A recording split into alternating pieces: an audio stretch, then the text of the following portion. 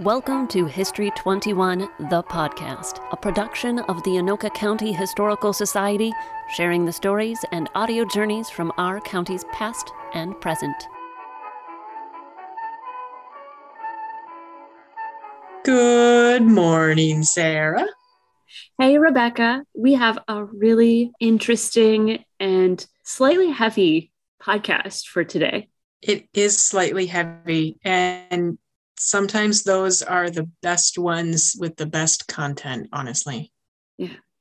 We get so many questions about a particular location in the city of Anoka, and those questions get even more frequent in September and October, and we thought we'd pop on here and make it our podcast episode to talk about the Anoka State Hospital.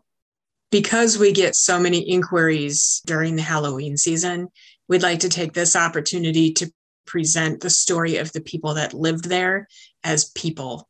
One of the things that we are extremely aware of that is one of our missions is to tell the story of the people of Anoka and the county that surrounds Anoka. And their story is one of being human. And sometimes that human existence doesn't fit mainstream society in whatever capacity. And I think you're talking about how that they just didn't have any agency about being there. And so when people ask us questions about paranormal activity at the state hospital, that doesn't really feel to fit the mission of our historical society. Yes, there's so much sadness that surrounds the state hospital because of people going there that didn't have the choice to go there, people going there that weren't getting the correct treatments that we know would help them today, doctors that were trying their best but didn't have the technology. There's so much sadness and anger and drama that surrounds the state hospital that to look into it as a paranormal existence is just really detrimental to the people as a whole. And the individuals, so many people don't know the history of it either. It started as the first state asylum for the insane, sort of this in 1900, this idea that it was a place to care for people and put people, and they're not really coming out. And they built it on this cottage system in the way that they thought was the best, newest way to treat those who were mentally ill in our society. It's really interesting to see the changes of new mental health practices come through. Within this interview that we do, they mentioned the burning of the straitjackets. Do you want to tell us a little bit more about that? On October 31st, 1949, our Governor Youngdahl came to Anoka, and he went to the Anoka Halloween parade first, but he came to the state hospital, and they had piled this huge collection of straitjackets on the state hospital grounds, and he symbolically lit a torch to them. He said this bonfire contains 359 straitjackets, 196 cuffs, 91 straps, and 25 canvas mittens. These restraints were removed from the patients not by administrative coercion, but by the enlightened attitudes of the superintendent, staff, and employees. And this was a symbolic action that these were not the best practices for helping their patients. And, that makes it sound so enlightened and wonderful, like we turned a new corner. But interestingly enough, 1949 is the year they started doing lobotomies. And that went on for, about 10 years. And using new medications to restrain people in ways that they didn't really understand. Our interview today is with a woman named Karen Seward. She, as a student nurse, worked at the state hospital and then took a job there for about 2 years in the early 1960s.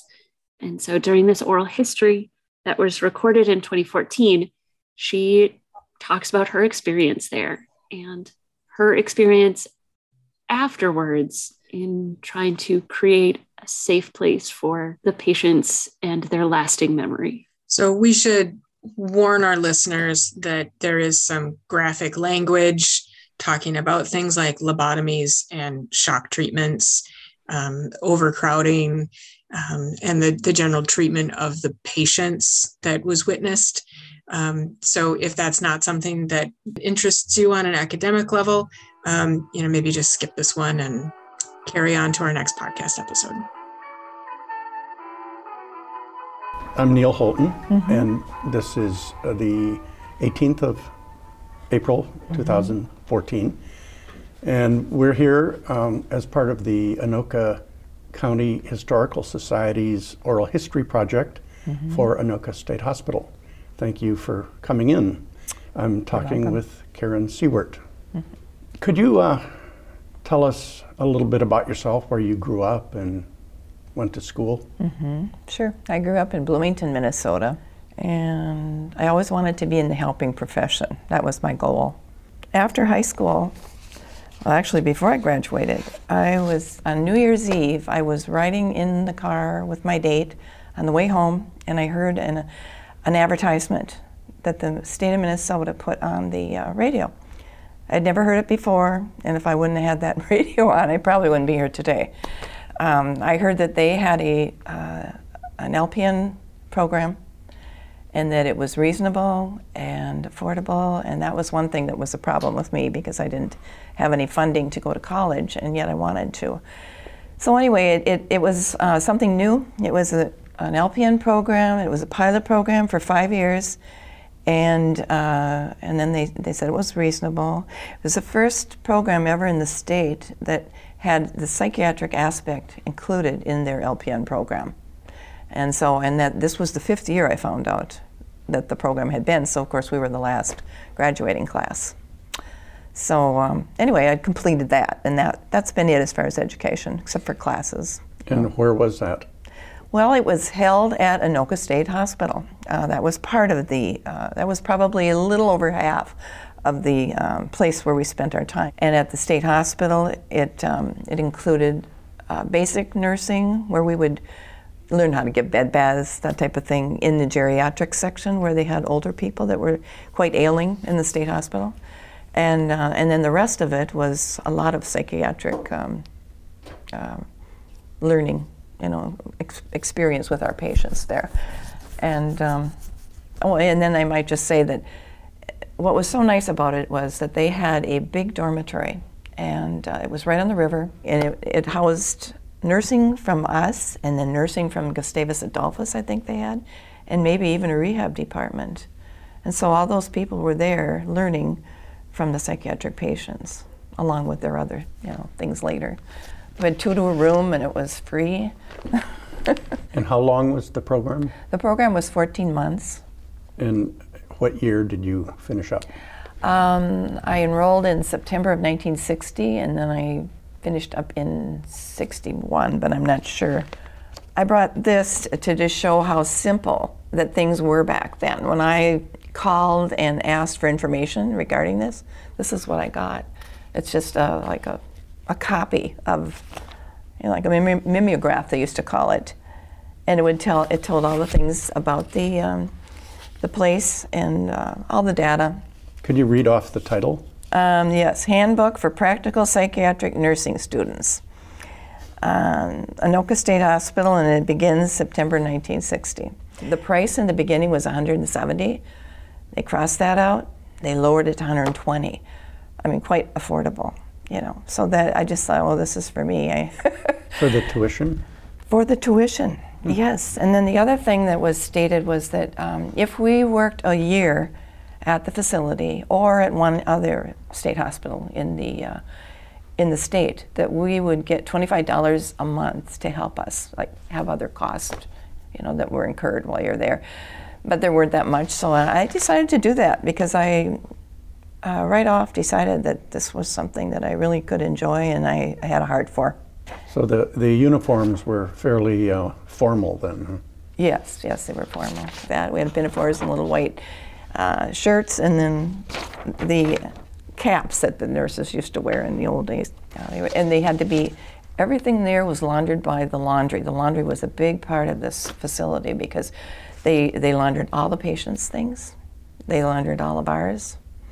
And I think they used those hot press type things because they had wrinkles and what have you. But did you eat with the patients in the you know, that's an dining interesting hall? question because we did not. There are 10 big cottages there, and then there's like 7 that were involved with patients. 4 were female, 3 were male cottages. And some of the people could go down to a general dining room, but for the most part, they brought the meals out to the patients. It depended. I mean, I worked on a unit where there was 110 people in there, and they were in the locked unit, all female. And so a lot of them couldn't do that. But anyway, they had they would have a little truck, and then they had wheeled in things where they would, you know, give the patients meals, especially the ones that couldn't go anywhere. And then there was a dining room there that we were able to eat and not have to pay any money. I remember one thing, and that's homemade bread. I mean, they made homemade bread because it was reasonable, and there were these skills for that then, you know. And I remember another point that the state hospital patients were afforded half of the amount of money per day or per month than what the prison units were. And I just kind of went, oh, well, now why would that be? You know, I never did get an answer, but that's the way it was, you know. But anyway, yeah, it was on the grounds. The grounds are huge, and they're grassy, and a lot of big old trees, and park benches, and yeah. And did you go directly from being a student to working? Yes, I did. I worked almost 2 years there. Could you describe your work day? What I found when I started to work is that now I felt like an employee, and I realized how bare bones the staffing is. You know, when you're a student nurse, you come in and you're given instructions on what to do or what to attempt to do. And, you know, I would try to relate to people to get them to come out of their shell because very many of them were overdosed with, you know, meds. And so that was part of what I felt that was very important. I didn't have the time to do that anymore, you know, because when you're just a short few people. So then I really saw the benefit of what the student nurses had provided for the facility. You could spend 2 full hours making medications up. I remember that very vividly because that's a long time. It's a long time out of the day. And if you were the med nurse for the day, you know, besides doing the foot soaks and attending to other wounds or whatever, you'd spend 2 hours per day doing meds. And I was trying to think about, well, why would that be? Well, there's 110 of them. And then the other thing is, a lot of them tried to hide their meds and go spit them out. And they had found that, you know, over the years. And so what we did is we had this pestle thing, you know, like the pestle in the bowl or whatever they call it. But anyway, you had to crunch them, ground them up, and then we had lots of jelly. We put the jelly in there and mixed it all up. So I mean, imagine that. And they were placed in wood containers that were made, I think, by the hospital. We had a carpenter shop and everything. And then they'd have their little glass containers. And that's why it took so long. But anyway, they were just lined up on this cupboard, one after another. So were most of the patients taking medications? I would say all of them. I would say all of them. And do you think they were helped by that? You know, before I came in the 60s, and I'm not sure of the date, the governor had come out and burned all the straitjackets. Well, I think part of the reason why they were able to do that was because they now had 2 biggies on hand as far as medications. One was Thorazine, one was Mellaril. Those are the 2 that I remember. And then there were other varying things for whatever their conditions would be besides their mental health. We had like 5 or 6 people that had seizures, and we would house them and bed them right on the floor with us, so we could hear them during the night if they'd, you know, gasp or holler out, or, you know, we could hear them to go to their aid. So I mean, there were some seizure medications. But anyway, what I found was that for a lot of them, I don't know that it helped them, but it helped them get along in a big facility with 110 people, which was difficult for anybody. But then for, you know, if you have a mental illness, it's difficult. And so I found a lot of people that would just, you'd get them all ready. Some of them could help themselves get dressed, and then you'd put them in the day room, and make sure they get a chair. And then it would only be an hour or so, and their heads were dragging, and they were asleep. They were very, very drowsy. So I think, to my estimation, I think that's what the side effects are of the Thorazine. It might make them feel better, but it's also very, very much of a kind of a relaxant drug, makes them sleep. So anyway, that kind of takes away the ability to do very much with them. There were some rehabs available. Myself, I don't remember even ever bringing anybody to them, but I have heard from other people that we had rehab there. So anyway, and then if you had behaviors, well, then you would go up to the seclusion room, and they lock the door, and they have a hole in the door about like this, a big wood heavy door, and they have a hole about like that you could observe the patients to make sure they were safe. And I don't remember how often we would do that as far as the checking on them, but that's where we'd bring their meal, and then of course then the doctor would be called by somebody, and he would reevaluate, and quite frankly, maybe they would get more medication, to subdue them more. Because there weren't a whole lot of medications in those days, no big choices. I mean, they've done some good things with a lot of things, and then again, some of the side effects now for the poor folks aren't all that good either. But anyway, that's what I think about the medications. Was there a treatment plan for each patient? Well, what I remember is that maybe every couple of months that one of the doctors would visit, and they'd just visit a certain number of people because of the huge, we had 1,100 people there total. And so they would come and visit the person, and then they would, if they could be interviewed, he'd interview them, or she would interview them. We had men and women doctors. And all the doctors were not psychiatrists. I know the head of the hospital was one. And what other kinds of treatments were used? Oh yes, well I hadn't thought about this for a while, but we had shock treatment. That was something that I felt, compared to nowadays, it was done inhumanely. Gosh, I see if I can recall about that. The people probably that had been in seclusion, and if they can't, because when they gave them the medications and increased it, then they would get like anxiety and worse, and their tremors and all that. So then that's what they would resort to when other things didn't seem to be working. They would resort to shock treatment. And so what we did is we brought them down to an area, I believe it was near like X-ray and lab, and it must have been an area where they had other people, that were medical. And they wouldn't give them any relaxant beforehand. They wouldn't give them a little something so that they go to sleep. That's what they do nowadays. But they just started. They put the things all on them, and they were aware that this was going to happen, and then all of a sudden they had this big jolt. And I don't remember if it was once or more than once. I don't remember. But just to watch it was pretty horrifying, And they of course had a fear of it because other people would talk about it to them, and then they had experienced it themselves. So. Yeah, but in some cases it helped them for a while. I guess it was supposed to take away their memory of whatever was bothering them, And some people had heard voices, some people had traumatic experiences, and, all those things maybe, and I'm not sure. I have no judgment. And then the worst, for the ones that just cannot exist, in a situation like that, they would do lobotomies. Now, I think most of them were done before I came. But I do remember, one patient who had had one, and so I got my impression from her, what it did for her. She was a very intelligent person, and she had been in the service, and she also was gay. And at that time, people hardly even knew what that was. But that was part of her distress and part of what she was going through.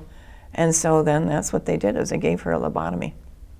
And she had big dents in her head. I can't remember if they were up here or here. But anyway, she had big dents in her head from the surgery. And I never saw improvement in Mary, but of course I didn't know her before she had the lobotomy either. But she wasn't what you'd call intelligent at this time, which before I had read in her chart that she had great intelligence.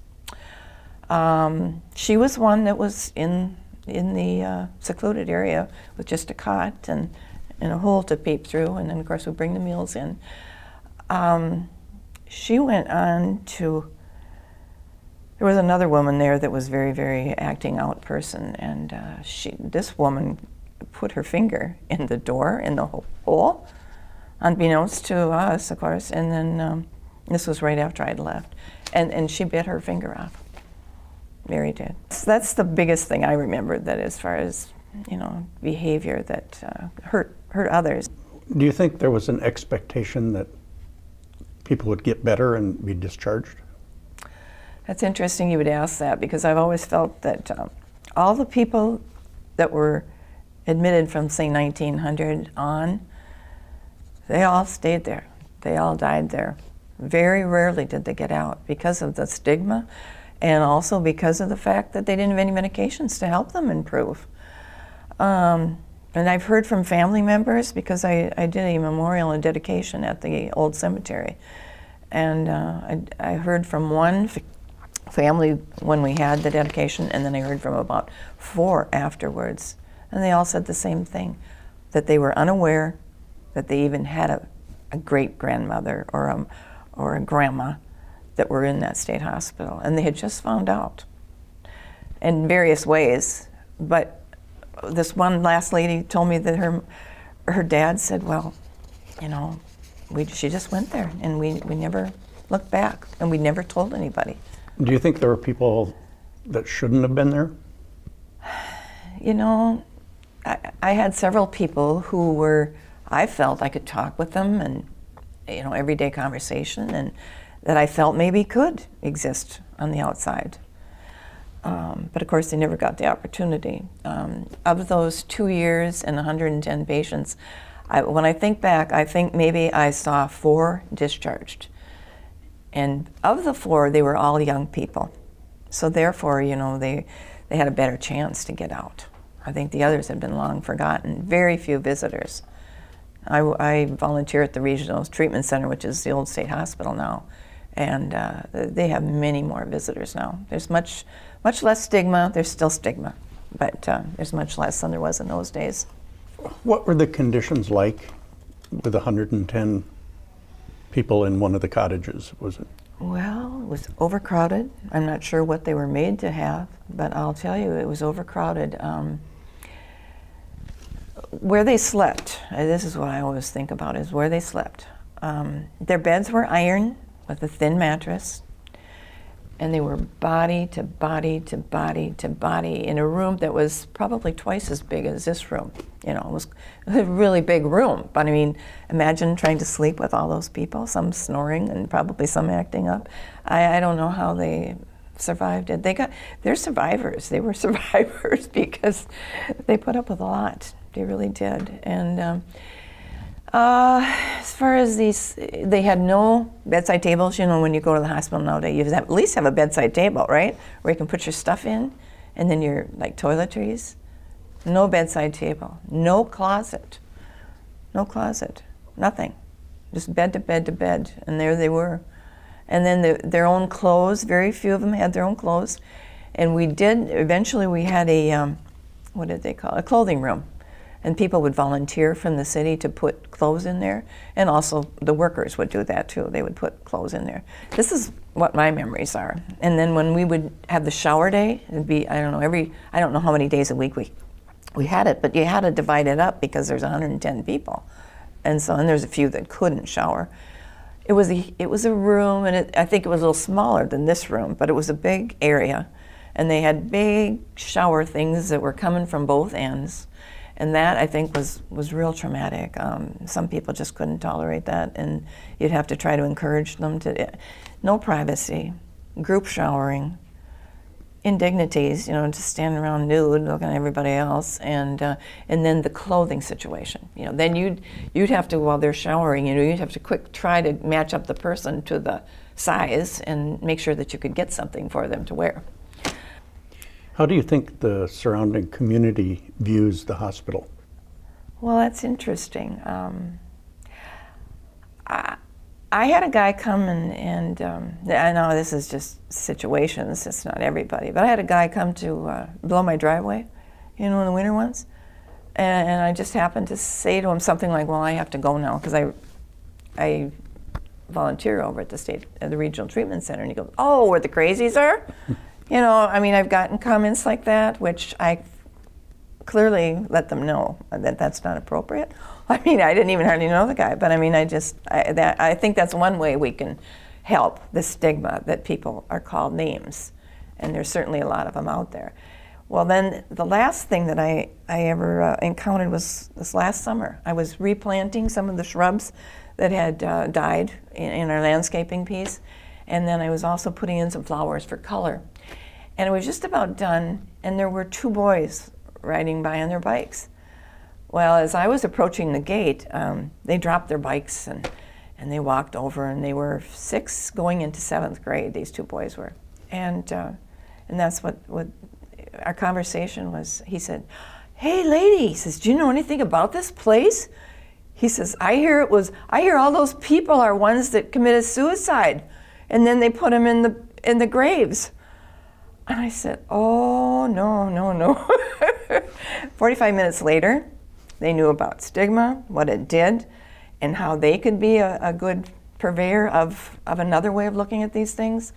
I showed them the gravestones. I showed them names, talked about the people that I remembered. I showed them 2 graves of people that were I don't know what else, but anyway, they were before 1965, because that's when they quit burying them there. But anyway, I showed them 2 people's graves that I knew the people.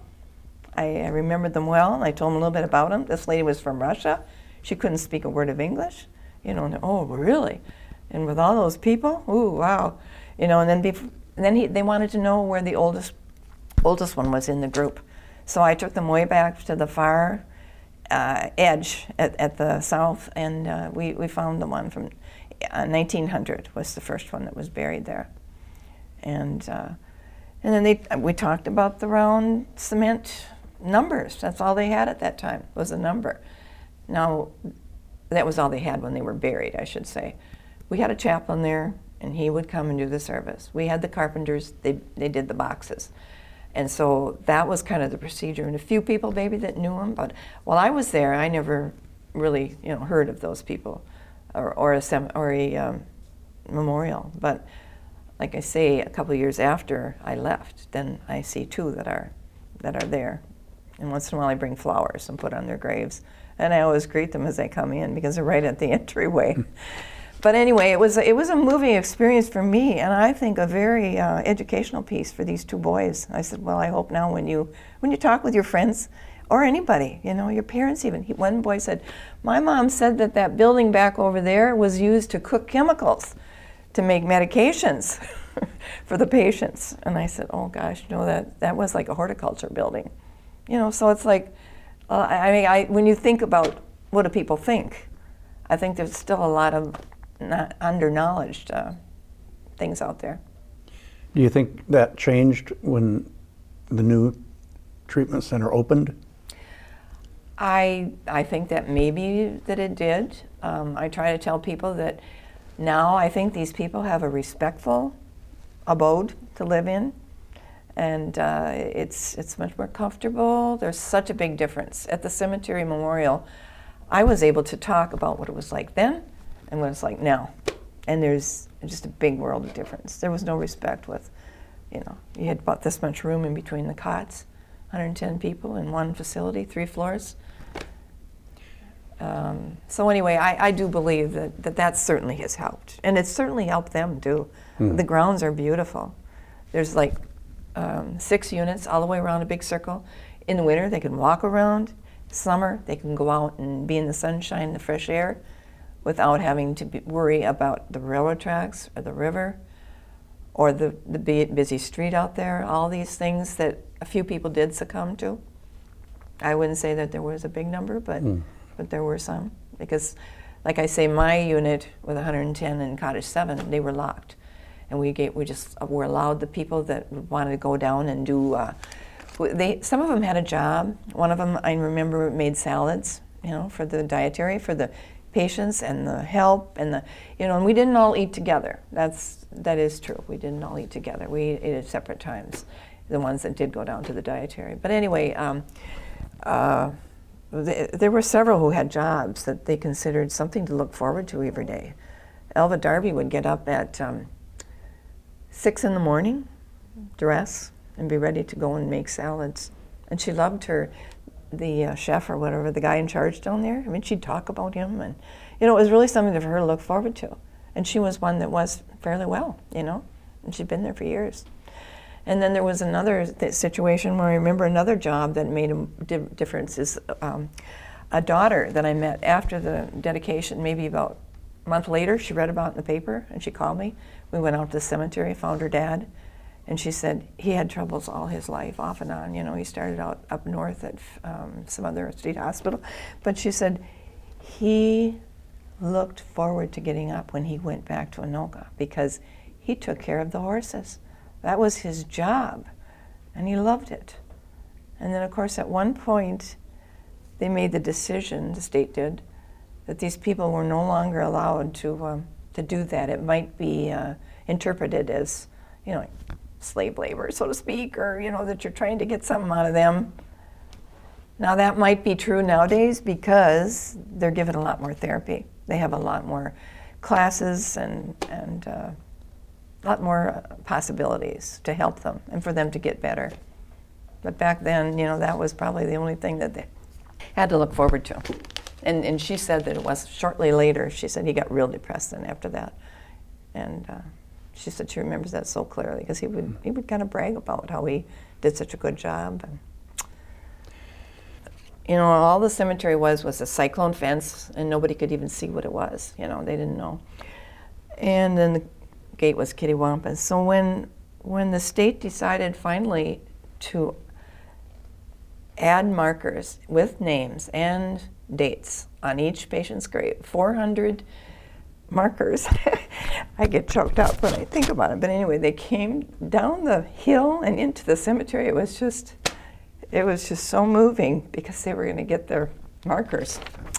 So anyway, our group, the auxiliary, we decided, we had a fellow who was a judge. He was a lawyer and a judge, and he came out to tour the hospital, and they had a volunteer coordinator then. She toured him the cemetery, and his impression was, this is terrible. There's just no recognition, there's numbers. People would have no idea if they ever wanted to come and search. So he started our funding with, I believe it was $5,000 that he gave. And he said, if you ever have the opportunity, and she said, we call every year to the state to see if we can't get the funding for the markers for those patients. But they were more worried about the people, their people in their line, the kids or the grandkids or whatever, having a stigma about having those patients in there who are relatives of theirs. They were more worried about that than they were worried about them having the proper recognition of who they are and when they were born and when they were died and have their full name on there. That was accomplished by a Historical Society of Anoka had one person who worked on that a little over a year. His name was Dave Niles. And that helped us because when we were told that we could be the next hospital that could have those markers done, we had some of that work done. We had the book work, matching up names, matching up the big log books at the hospital. There were like several names. Some people changed their names. I think maybe the family members, they said, did. So it was a big project. And we spent over a year in it. And then when we came on board, we spent 10 months working with this. And I went to the city and we fundraised from businesses. And then we took our $5,000 we had, and we had a handcrafted, and it probably doesn't show up very good, but anyway, a handcrafted entryway gate at the front, 2 big panels, all of wrought iron. And then we had a paver entryway. Somebody pointed out to me, well, look at how the entryway is. So anyway, we have a beautiful entryway there now, pavers. And then in the middle, the person who did the paving, they said, how about if you have something, an insignia, in the middle stating something? I said, that's a good idea. He had just learned about it the year before when he went to a class. So anyway, he said, figure out what you want, and I'll show you what we can do for $400. So anyway, remembering with dignity. That's what we put there. And it's right as you enter the gate, very prominent. And it was done, but all this was done barely. The gateway was just, they were hanging it an hour before the ceremony. But anyway, and then all these shrubs along. I had a landscaper who did a good job, and he gave us the best bid. And so we really got a nice, wonderful area there to front it. And now the thing we're working on this year is our a sign. We want to have a big sign that we can put on the gate or on the fence, and then have that be acknowledged that these are people who were buried here, 400 of them, without a name or a date. And now they are being respected with dignity, what they need. And they've got it. They're beautiful markers. Thank you for sharing your memories. Mm-hmm. Yes, they are. And for all the good you've done. Read all about it in the Anoka County Library Minute. Hello, my name is Diana Nerberg, and I'm a librarian for the Anoka County Library System.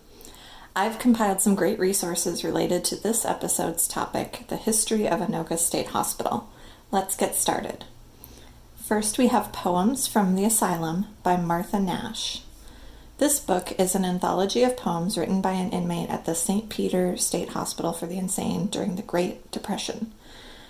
Accompanying Nash's poetry are photos and historical research edited, arranged, and introduced by the poet's granddaughter / family historian, as well as her great-granddaughter. Next, we have The Crusade for Forgotten Souls, Reforming Minnesota's Mental Institutions, 1946 to 1954, by Susan Bartlett Foote. This book, the winner of the 2019 Minnesota Book Award for Minnesota Nonfiction, discusses some of the reforms that took place in Minnesota's mental institutions in the mid-20th century, including to the Anoka State Hospital. Next, we have Shrinks, The Untold Story of Psychiatry by Jeffrey A. Lieberman. The author of this book, former president of the American Psychiatric Association, offers an accessible history of the profession of psychiatry, from its troubled infancy to the evidence-based medical profession it is today. We hope you find these resources informative and enlightening. Until next time, happy learning.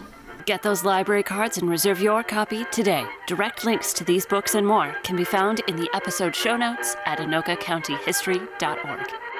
I appreciated Karen's efforts in really making that cemetery that's attached to the state hospital a place of remembrance.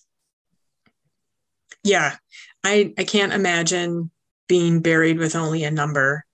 And